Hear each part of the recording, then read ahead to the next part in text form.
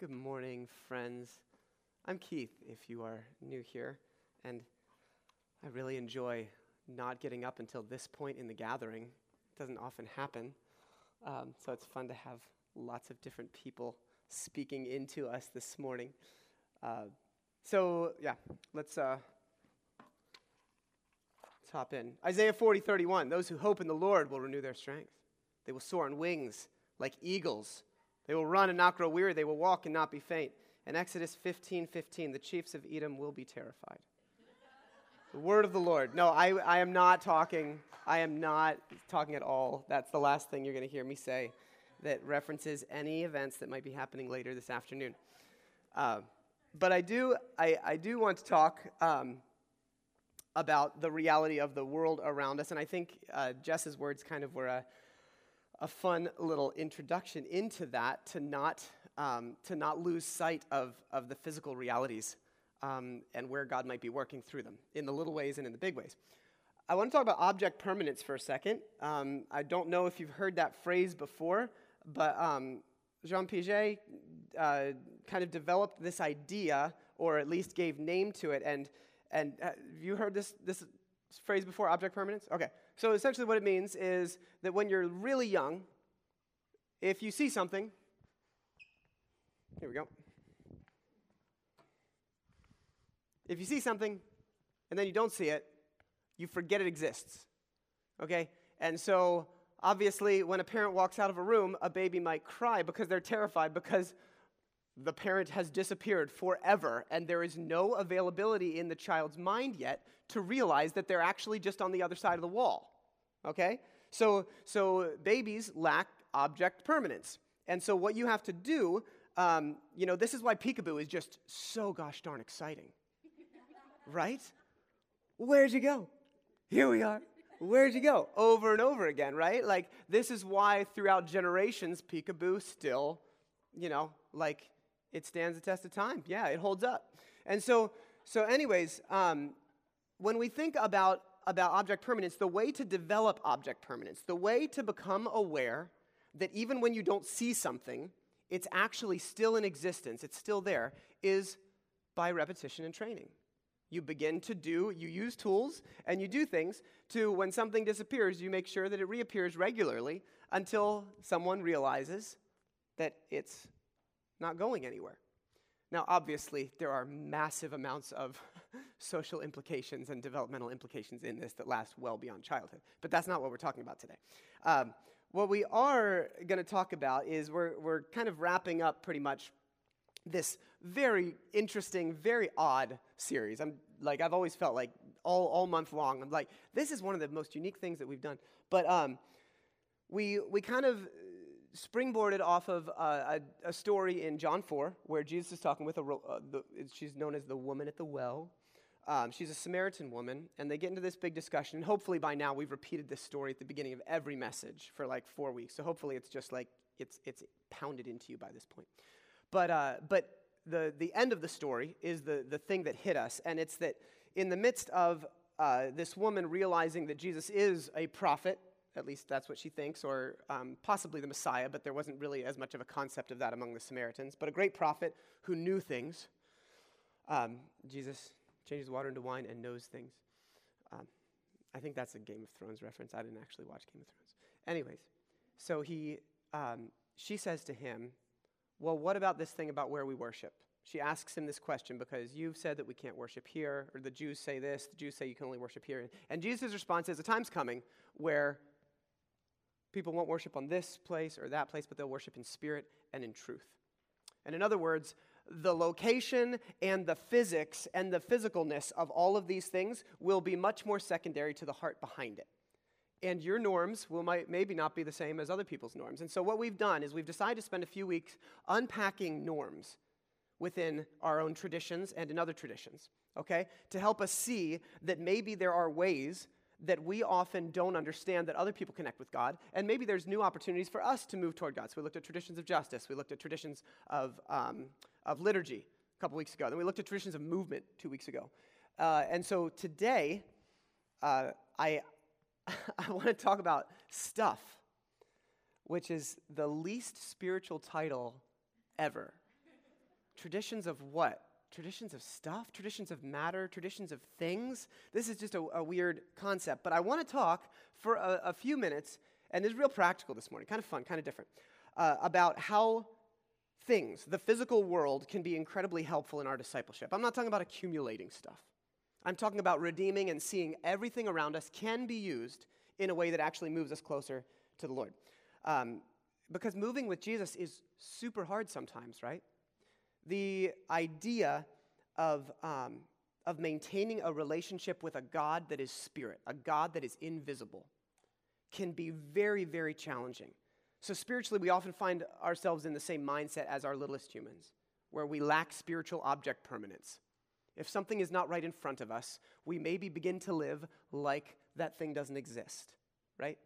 And so in our faith journeys, we often struggle with this exact same reality. This is why the scriptures say, like, dwell on this, bring your mind to these things over and over again, because we sometimes have problems with that. So it's very easy for us to become very compartmentalized people. We can live with this out of sight, out of mind mentality in our own faith, and we can lose track of the truth of God's presence and God's goodness and God's mission if it's not right in front of us all the time. So I think this takes two forms. There's probably many more than that, but I'm just going to hit two forms among us as people back then, forever ago, and right now, when the stress and the pace of life takes over. I think it becomes known in two ways. The first one is that we are forgetful. Goodness, how about this? There we go. All right. So we can be very forgetful as humans. Here we go.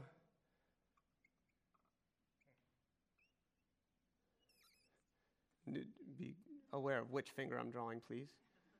All right. Do you get what that is? Yeah? Thank you, Kim. All right, good. Okay, so we got a little finger with a knot tied onto it.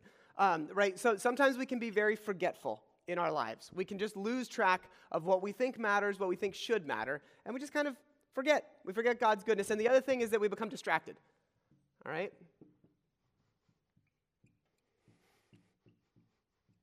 All right, so we become distracted. Do this.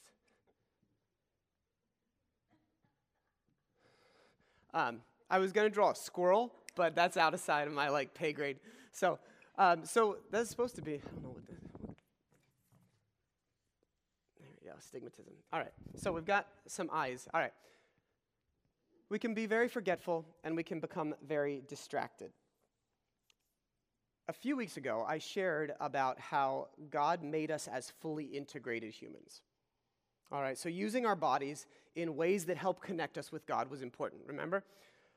We are not disembodied souls, we are integrated beings, integrated humans. And I mentioned that people long ago had some issues with that, right? The Docetists and the Gnostics had this belief at the time of the Apostle John's writings and at the time even of Jesus that argued that Jesus wasn't real, because, not really real in physical form, because God would never demean God's self by getting involved in the physical world like that. The only problem is that over and over in our scriptures, God declares matter and bodies as good. So as God enters a culture and God enters a physical world in order to redeem it, the message line is that everything is redemptive, or everything can be redeemed. So maybe even objects and our physical stuff around us can truly draw us toward Jesus. Over the years, this has caused some serious, serious issues in the church. Two primary movements really rose up in terms of controversy. In fact, the one happened with Emperor Leo in the Byzantine Empire in 726 AD, I think it was. And so it was called the iconoclasm. And what happened was the church had used a lot of images of Jesus and other saints within their church walls. And Leo goes and says, this is idolatry. This worship is supposed to be about the Spirit, and the commandments say don't make any graven images of God, and so we got to stop any imagery, any art, anything in our churches. So for 100 years, it was all banned. And then there was all this movement that said, but if it's not an image that's being worshipped, if God has created Jesus in a physical form, and we sometimes use that to draw us toward Jesus, then maybe this is like overdoing it just a little bit. If something's drawing us toward God, like if we're not actually worshiping it, maybe that's not enough of a risk to just throw everything out. So then it came back, and objects and statues in beautiful art and everything started to come back in. And then we came to Calvin. This was way back now in the 1500s, and Calvin had kind of this resurgence of the fact that anything that is physical is just a distraction in many ways, and so art, once again, used in worship, kind of created all of these problems. So you've got like mobs in the Netherlands in the 1500s going into churches and just literally smashing everything, just getting rid of any candle holders, paintings on the wall, statues, just smashing them, literally whitewashing an entire, room, so that there was nothing of the physical world. It was just you and your spirit before God. So it's like a really weird time in the life of the church. But there's been regular tension with this concept of where the world of matter fits into worship and discipleship. Some churches would suggest that no instruments should be used in worship at all, right? It's too distracting, too many things, right? Strip everything down so it's mostly just a spiritual world, disconnected from the physical as much as possible. And I would suggest respectfully that we have come really, really close in any of these movements of throwing the entire baby out with the bathwater. God's people have always understood that we are forgetful. God's people have always understood that we are distracted. And God's people have always used the physical world around us as a tool to help us, not an additional distraction to avoid. So I want to reflect on two stories within the scriptures that kind of address these things, and then just get really, really practical with some ideas. Because sometimes it's great if you walk away from a message saying, wow, that was super interesting. And of course, when someone asks you 2 days later, you're like, I'm not sure what he said, but it was really interesting. I know the stats. Yes, and I've done interviews, and I've quizzed people, and then they've asked me, and I'm like, I can't remember what I shared on Sunday either. So no judgment. But here's the thing: we have opportunities to look at the scriptures and maybe come away with one really practical thing at the end of one morning that we put into our lives that helps move us toward Jesus. That's a huge win, everybody. That's a huge win. So maybe that's our goal today. All right, so the first story is in Joshua 4. Joshua, one of the narrative books in the First Testament, the Old Testament, Hebrew Bible. And I don't know if you're aware, but there's actually two miraculous water crossing stories in the scriptures. First one, most people are super familiar with. It's during Exodus, and Moses is bringing the people out of Egypt. They've been in slavery, and they're being chased by the Egyptian army, and the sea parts in this crazy moment, and everybody crosses over, and then it comes back, and it washes away Egypt and their chariots, and God's people are set free and established, all right? And then they wander around in the desert for decades, all right? So they go from moving from slavery, but it's a holding time where they haven't actually arrived at the promises of God.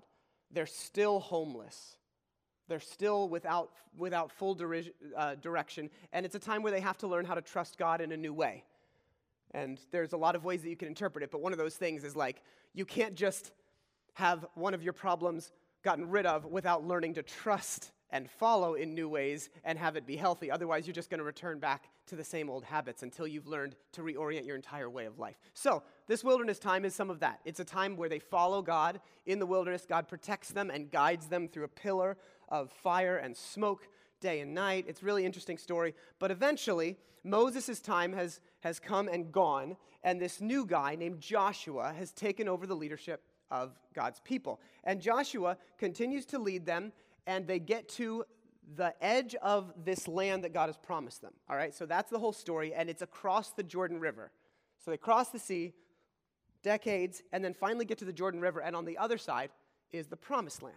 All right, so that's all you really need to know, except for the fact that when it's time to cross the river, the Ark of the Covenant, which was understood to have held the presence of God, the priests carry this ark out.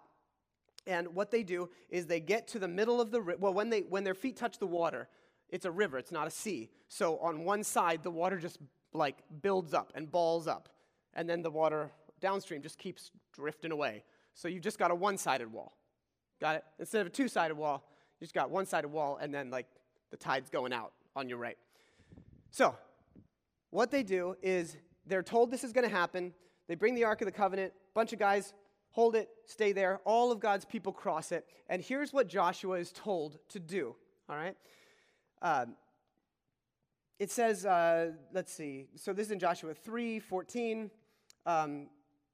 When the people broke camp, crossed the Jordan, the priests carried the Ark of the Covenant ahead of them. Now the Jordan was at flood stage during harvest, yet as soon as they carried and reached the Jordan, their feet touched the water's edge, and the water stopped flowing. Okay, fast forward to chapter 4. When the whole nation had finished crossing the Jordan, the Lord said to Joshua, choose 12 men from among the people, one from each tribe, and tell them to take up 12 stones from the middle of the Jordan, right where the priests are standing, and carry them with you and put them down at the place where you stay tonight. So Joshua called together the 12 men he had appointed from the Israelites, one from each tribe, says, go over, find a stone, I'm paraphrasing here, to serve as a sign.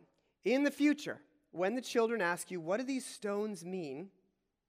Tell them that the flow of the Jordan was cut off before the Ark of the Covenant of the Lord.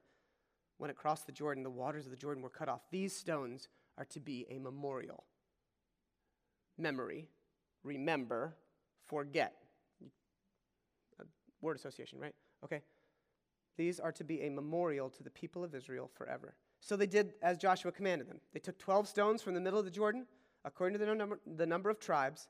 They carried them with them to their camp where they put them down. Joshua set up the 12 stones that had been in the middle of the Jordan at the spot where the priests who carried the Ark of the Covenant had stood. And they are there to this day. All right? To this day, then. Not now. I actually didn't do the research. There might be a pile of stones that are like, this is the altar that Joshua built. So, we have some stones. So what happens is that in the midst of this story, there's a significant movement of God that is happening. God has been faithful in a significant way, and it's changing the story of God's people. And so what they're instructed to do, and what Joshua helps them do, is create something that can mark the moment, and it's something that will be able to last for longer than just the story itself. It's something that they will be able to pass by and look at that will be a reminder of God's faithfulness in their story. Got it?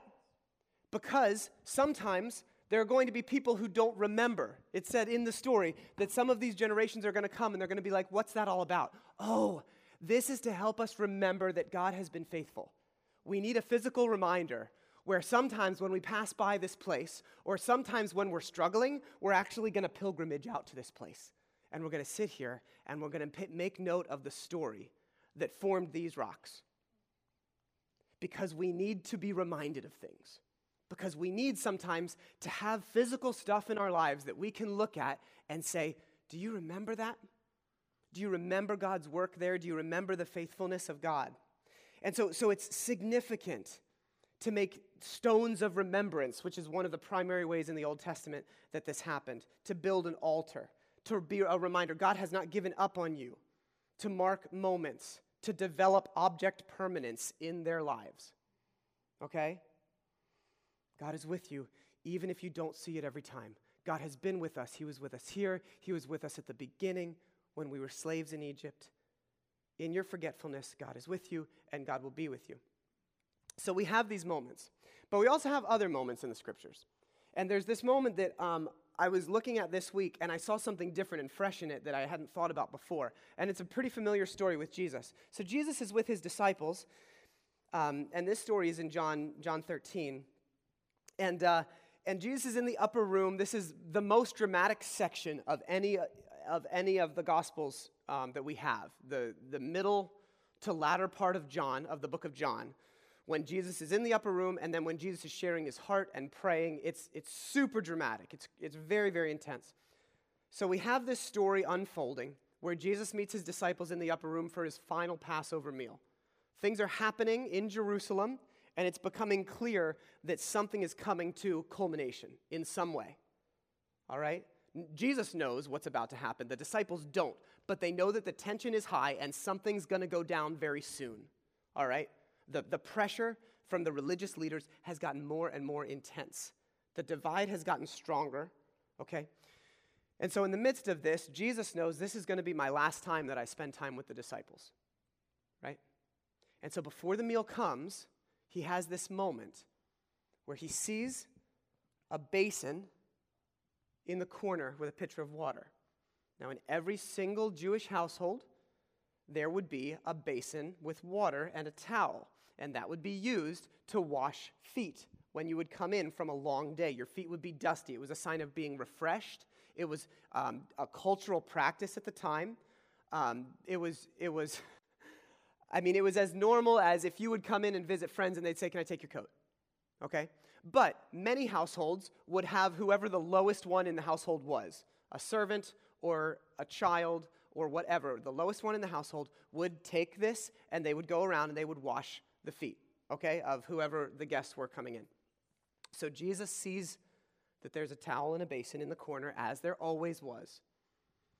And he knows that because they had reserved this room alone, there wasn't anybody else available. So it was either going to be one of the disciples or something. And before anybody has a chance to start bickering, they do that later, about like who is the most deserving of not doing the foot washing, Jesus takes it himself, right? And so he grabs this basin and he goes around and he washes his disciples' feet. And as he's washing his disciples' feet, it causes this great controversy, right? Peter's like, "Don't wash my feet. Like that's not right.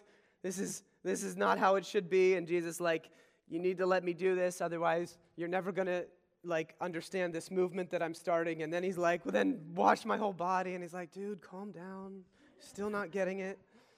And eventually he finishes this and he says to them, "Listen, I've set for you an example that just as I've washed your feet, you are also supposed to wash one another's feet. All right? This is going to be the mark of who I am and of what my people are." Send us out as a people known by love. Final line that we say every single week. So here's the thing. So Jesus takes something in a really significant moment and a significant story. And I've always thought this is a profound story. It's one of my favorite, most significant, because right before this it says Jesus was prepared to show them the fullest extent of his love, or love them to its greatest end possible. And then it looks like that. But here's the thing. After it all goes down, after Jesus dies, rises, keeps rising, and they're left on their own, they still were involved in their local culture. And can you imagine every single one of the disciples, every single time they entered a house, there's going to be a basin in the corner. And over in their lives, they're going to notice this object that used to be an everyday object. It used to just be something that was a part of their lives and a part of their culture. And every single time they see that in the corner, all of a sudden their mind is going to go to, what does it mean for me to be a follower of Jesus? What does it mean for me to accept Jesus, the God of the world, serving me and then inviting me to live my life as a servant toward others? And so this seemingly neutral object becomes something that when they're walking through life and distracted brings them back to the focus of what is life supposed to be about, right? By the way, being forgetful and being distracted are like two sides of the exact same coin. I'm just parsing it out because you could say that they forget and then they see it too. But I'm thinking about the day-to-day life and how we can just become distracted with just doing the things that humans are supposed to do, right? I got to take care of work. I need to work out my finances. Some of us have kids. I got to plan with everything. Got to take care of my house or my apartment, and just like life is just normal, and we forget what our ultimate calling is here, and we forget that we are called to be people who practice the image and the character and the servanthood of Jesus every single moment of our lives. And so we need things when we're forgetful about the way God worked to go back to and notice. And we need things when we are distracted to kind of snap us back to what our calling is today in real life, every moment. Interestingly, Jesus continues to do this with the meal that he shares with the disciples. He takes things that had other types of symbolism for the Passover meal, and he imbibes them with renewed symbolism. So all of a sudden, the bread becomes his body The wine becomes his blood. And Jesus says, when you eat or drink, remember me. Anytime you do this, remember me in Luke 22. Do this in remembrance of me. We have often shortened that into this practice, which I think is appropriate, but my gut has for many years thought that Jesus is kind of saying, listen, every time you eat, every time you drink, not just when you do the communion thing, but any time that you feed your body, remember that I have come to bring life to your spirit and your soul every single time. Use and redeem these things. So Jesus takes images, he takes objects, and he brings incredible value to them that bring us back. Think about what would happen if every single time you took a bite of food, there was something in your mind that was triggered to think, oh Lord, I need you. Oh, I need you every hour. I need you. I want to trust you to bring life with your spirit to my hands, just like I need food to bring energy to my hands, right? I need your spirit to give me the power to love, just like I need bread so that I can get up and do my work and go about my life tomorrow. Think about how we can be redeemed. So here's something made with hands that they could come back to as a reminder, and here's something normal and ordinary that had fresh value then to refocus them toward the way of Jesus in their daily lives. In different traditions, okay, now we're going to pivot a bit. In different traditions, different physical things are used as pointers. And guess what? All of these things can totally be meaningless. All of them can totally be a source of pride. All of them can be misused in all sorts of different ways. So can grace. And we don't throw that out. So I invite you to think in new levels of creativity about how they can also maybe, instead of just being a source of like, hey, look at this, or here's another empty religious practice, how instead they can be filled with value and actually move us to see the beauty of God. Jewish people, they use something called tefillin. Anybody heard that word before?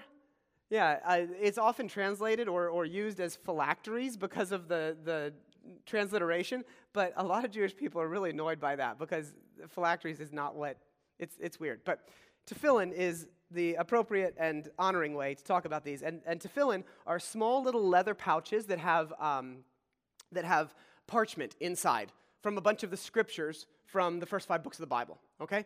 They are reminders of God's love, and in the book of Deuteronomy, they are told, actually it happens like 4 or 5 times throughout the scriptures, but they're told to tie God's word onto their foreheads, bind them on their foreheads and their arms. And so during times of prayer, they have these leather straps with these tiny little, it's like a mini briefcase, and they wrap them around their arm and they wrap them around their head. And they're used to constantly say, I want to keep the heart of God and the word of God close to me as I go about my life. I don't want to lose track of the promises of God, right? And so there's really, really beautiful value in the physical world that they find there. Some of you and some of our friends have actually gotten tattoos on your body that is a significant reminder about a significant spiritual moment or a truth. And by the way, I always thought it's an interesting practice to say, if you were going to get a tattoo, what would it be and why? Because it's something that you're going to see a lot. And so, if I ever would get a tattoo, I think the prayer of St. Francis is literally the word that has always, Lord, make me an instrument of your peace. That's what I would do. But what would you do? And do you understand? Because again, part of this is breaking down our judgmentalism, right? Do you understand how for some people that could be incredibly beautiful? It's probably some of you in here, where you have these moments that you want to mark and you never want to forget, and you need to see something regularly. So people get tattoos for that. Some people make and keep art in some way. You're going to hear about that in just a second. But there's practices of creating something that you can look back on. Every Lent, which is coming up, since we moved into our new house, which has woods in the back, I go out in the back with just hand tools, and I cut down some branches and some vines, and I lash together a cross, because it's a very interesting practice for me, and then I plant it in our backyard by our flower bed. Hopefully, like the neighbors don't think I'm trying to be super spiritual, because only 2 of our neighbors can see it. But it's not like out front. But what it is it's this moment for me to be constantly reminded during the entire season of Lent leading up to the death of Jesus of the sacrificial nature of a God willing to give everything. It's really interesting for me to do that. It's really meaningful. And then I make sure I take it down at the end, because it loses its meaning if it just stays up forever, often in my life, personally. Clothes are an interesting thing. Here, I want to talk about it in 2 different ways. Number one, I want to talk about Sunday best cultures. I don't know if any of you grew up in a church where you were expected, or it was just the culture to wear really nice clothes. Obviously, I don't personally subscribe to that, right? I mean, t-shirt, this is like a non-jeans week for me. It's very odd. But here's the thing. Many of us, me included, one of the elements of going to a church gathering and wearing whatever I want is a reminder that I do not have to dress up before God, right? That this is part of normal life. Life with God, life with Jesus together. There are no barriers. There's no need for me to jump through hoops, right? And so therefore, I can get super judgy about people that dress up for church. Like a lot of my brothers and sisters in historic black culture churches, for one. Like people who have Orthodox or Catholic backgrounds often, whatever. And here's the thing. I remember my grandmother coming and visiting our church that I was a part of in high school and the beginning of college. And we had this conversation afterwards because she was super, super hung up on the fact that one of the musicians in the worship team had ripped jeans. And really, really had a problem with it. And I, of course, was very, very righteous about this. Of listen, Grandma, they love Jesus and you do not have to dress up for that. So for me, a certain type of clothing was meaningful. But for her, to dress in a certain way meant that you were actually intentionally bringing what you had to God, like a wedding. Because I would never go to a wedding in t-shirt and jeans and then be like, I don't have to dress up for this. I love you guys no matter what. And some people look at this and say, this is an opportunity for me to move toward true celebration. And there's even clothes that help me move toward that. Now, that can be a source of pride, just like my ripped jeans can, right? But the point is that these things have the potential to either point us toward God or not to point us toward God, and they have the potential to make us judgmental or to make us more gracious because we can see the beauty in each of these different expressions. And so I think that we have a responsibility to keep moving in these ways. Within the Catholic Church and a lot of Orthodox traditions, there are things called vestments. So many of you, I know, have a background with that. And again, to me, as a spiritual leader and a pastor, I have often been this whole idea of the priest being so covered in all these robes, all different, we are together as pilgrims on this spiritual journey. I am not separate from you, okay? I can very much be that's why I don't do the robes. And I mean, outside the fact that it would weird all of you out too. But here's the thing. All of that can be exactly what I just said. The idea of dressing up. Thanks for following that, Sean. I'm going to talk about chasuble in just a second. The idea of that can be very freeing. But if you look at the history of why certain vestments are worn in different traditions, it's incredible. Now, people can lose sight of that. People can lose sight of that all the time, and it can lose its meaning. But this chasuble here, that's called chasuble, and a Catholic priest has about 6 or 7 different items that they put on. They have a special collar that they put on. They have something that goes over their one shoulder, and this goes on top of everything, okay? It's called a chasuble. And when they put the chasuble on, they are supposed to have it embody the spirit, okay, of Colossians 3:14. Over all of these things, put on love, which binds them together in perfect unity. That's the meaning of this thing. How great would it be that if I had something, whether it's this little microphone or whatever, that every single time I put it on before I shared with you, that my final reminder was above all things, put on love. That's That's amazing. That's exactly the spirit that I want. Now that's $575. I disagree with that. But the concept, do you understand? There's so many things that can be redeemed, that can take on value in beautiful ways.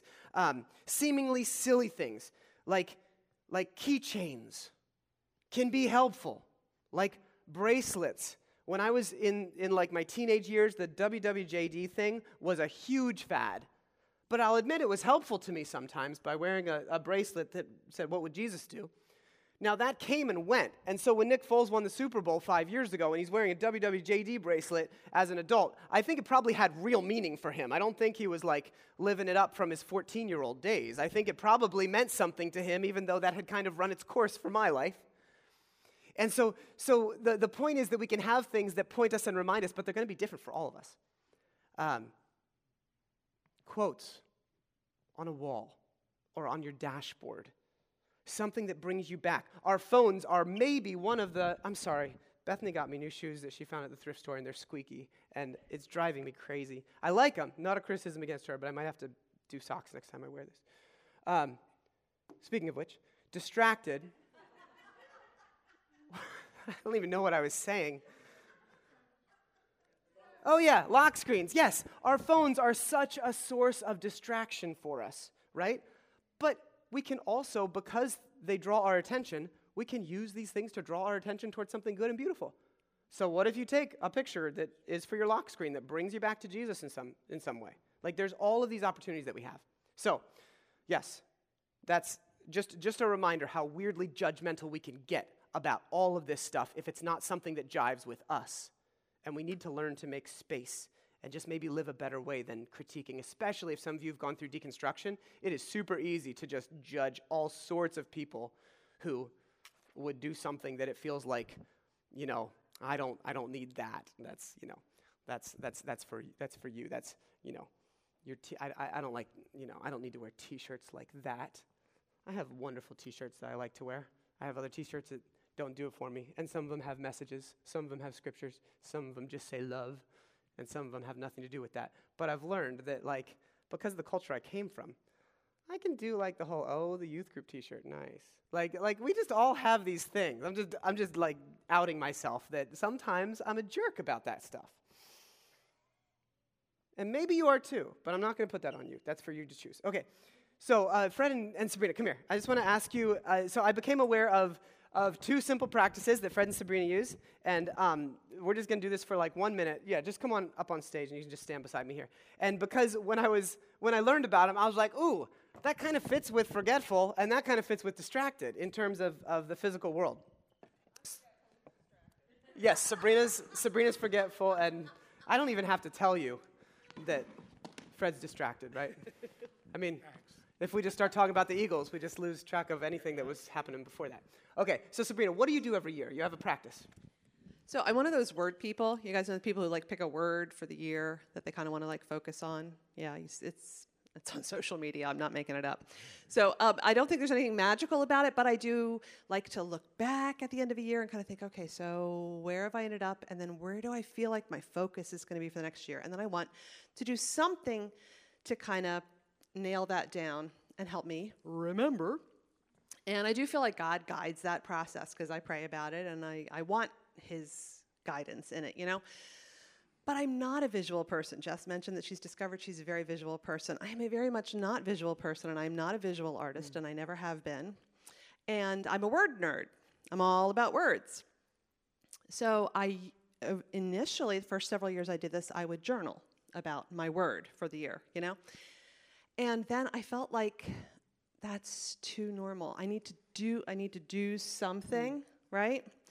And so because I'm not visual and not an artist, but I like words, I create word art. So once a year in January, whatever my word is, I do something with it. And this is not like art. It's like my word. And this year my word is stack. Fred kept trying to read it top to bottom. It doesn't make any sense that way. Just so you know. Yeah. Kilo cats. And, for me, all of these boxes are specifically symbolic. I thought through the various things that are the weird, unconnected pieces of my life that need to be stacked appropriately and prioritized appropriately, couple years ago, it was hello, because I felt like I needed to get to know who I was, because God was starting something new in my life. And so I said hello into my phone in the little voice thing, and then I grabbed the little sound wave picture of it. So, so it's not like, oh, I want to create icons for the church that will be beautiful, right?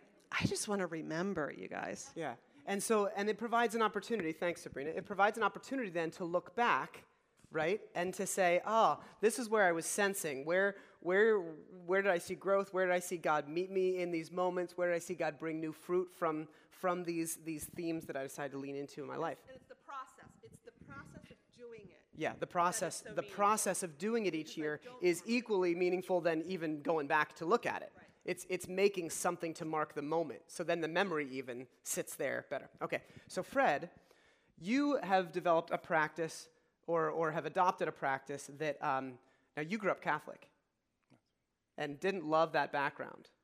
Okay. But you do something that from the outside looks very Catholic by people who don't actually know what you do.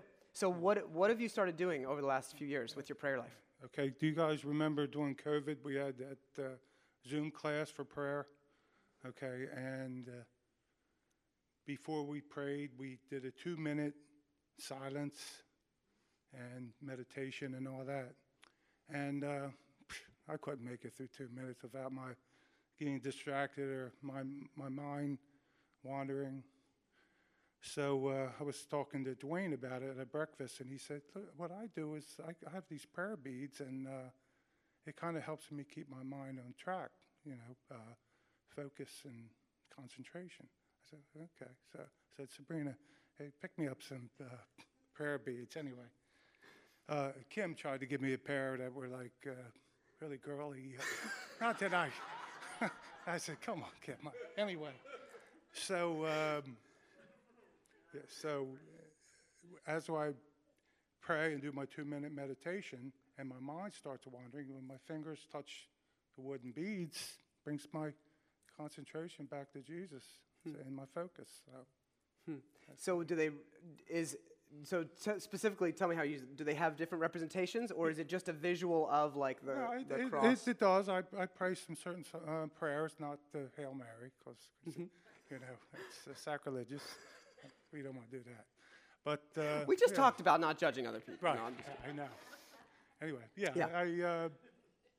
and sometimes I actually use for people that are in bad health or suffering or dying or whatever, and I'll just use one. Each bead would be a different person that I'm praying for. So. Yeah. And so, thanks, Fred. So there's this. It's such a simple thing. But for certain minds and opportunities, thanks to both of you, for certain minds and certain ways of being wired, we each have different things that if we do them and use them right, they draw us toward God, and we should not be afraid or reluctant to adopt things that do that. So in all of this, I like, and this has been sitting with me all week, I like the concept that the point is to point, right? In any of this stuff, the point of it all is to find things that meaningfully point us back constantly to Jesus. The point is to point, right? And so that can be done with stuff that we have around the house. It can be done by deciding that when we do the dishes, those are our opportunities for praying for somebody in your life. Each time you do a new dish, we'll just do cups and glasses, right? It can be these things that we adopt no matter what. The point is to point, right? Paul says in Hebrews 12, let us run with perseverance the race marked out for us, fixing our eyes on Jesus, being pointed constantly, right, toward Jesus, the pioneer and perfecter of our faith. Whatever you're doing, does it help you keep your eyes on Jesus and his kingdom? If yes, great. If not, don't do it.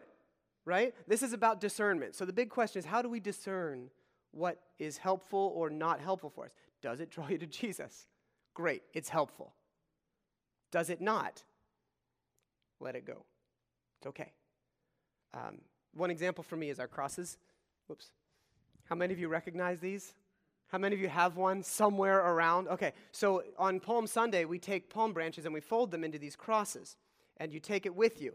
And for me during Lent, it's often a really meaningful reminder, once again, of the opportunity to trust Jesus with my own human frailty, to remember the reality of suffering of other people, and to remember the sacrificial nature of God. But inevitably, it gets stuck in my cup holder, and by July, the thing has no meaning and value in my life.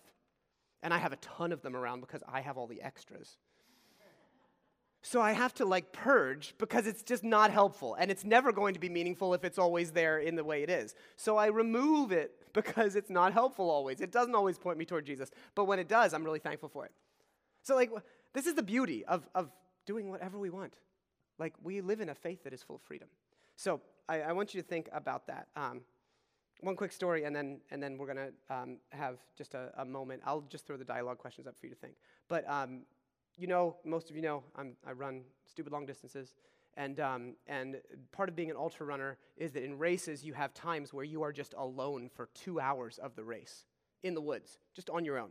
And so the race directors use what we call confidence flags or confidence markers. And that means even if you're not at an intersection, every couple of 100 yards to maybe every quarter mile, they'll just take an orange ribbon and just tie it to a little branch.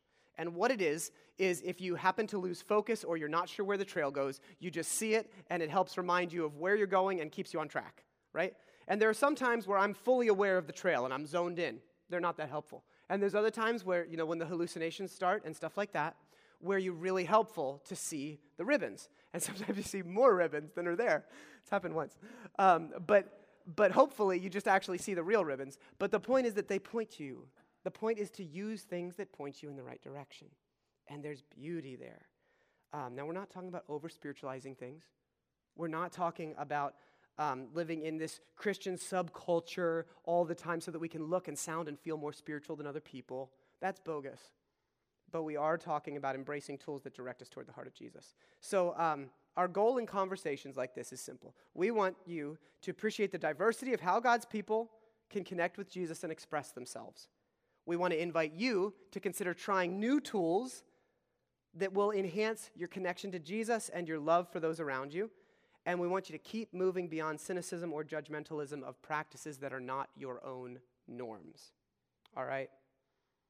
So, these tools are a gift when we struggle with object permanence in our spiritual life. Here's a couple questions. All right. So a couple questions that might be helpful for you this week. Because we're late, we're just going to let you sit with these, and if you have meal communities, you can chat, or family members or friends, grab somebody even right afterwards here. What items or images have you found that draw you toward Jesus when you're forgetful or distracted? So maybe share some ideas. I have this, just like what Fred and Sabrina did. And maybe how are you being drawn to use things around you to point you toward Jesus in fresh ways? So what's a new idea? What's one thing you can try out this week? Maybe you're like, what? Every time I put my belt on before I come to church, I'm going to read about the armor of God. My calling to live in righteousness and justice. I'm going to put on my belt of righteousness. I don't know. You can read Ephesians about that. But who knows what it's going to be? Put in a new practice. Tie a string around your finger. Write in marker, help us be known, help us be a people known by love. Whatever the case might be. All right? And embrace that. So let's just pray for a moment, and then we're going to share in this symbolic act of being pointed toward Jesus by redeeming the bread and the cup. Lord, we invite you to bring to our mind the fact that the world around us is full of opportunities to remember and to sharpen our focus on your love. Help us figure out the right ways practically so that we might keep our eyes and our heart focused razor sharp on you as the author and the refiner of our faith. Just give us discernment in real practical ways so that we can walk around this week with hearts tuned in just a shade more than they have been. Amen.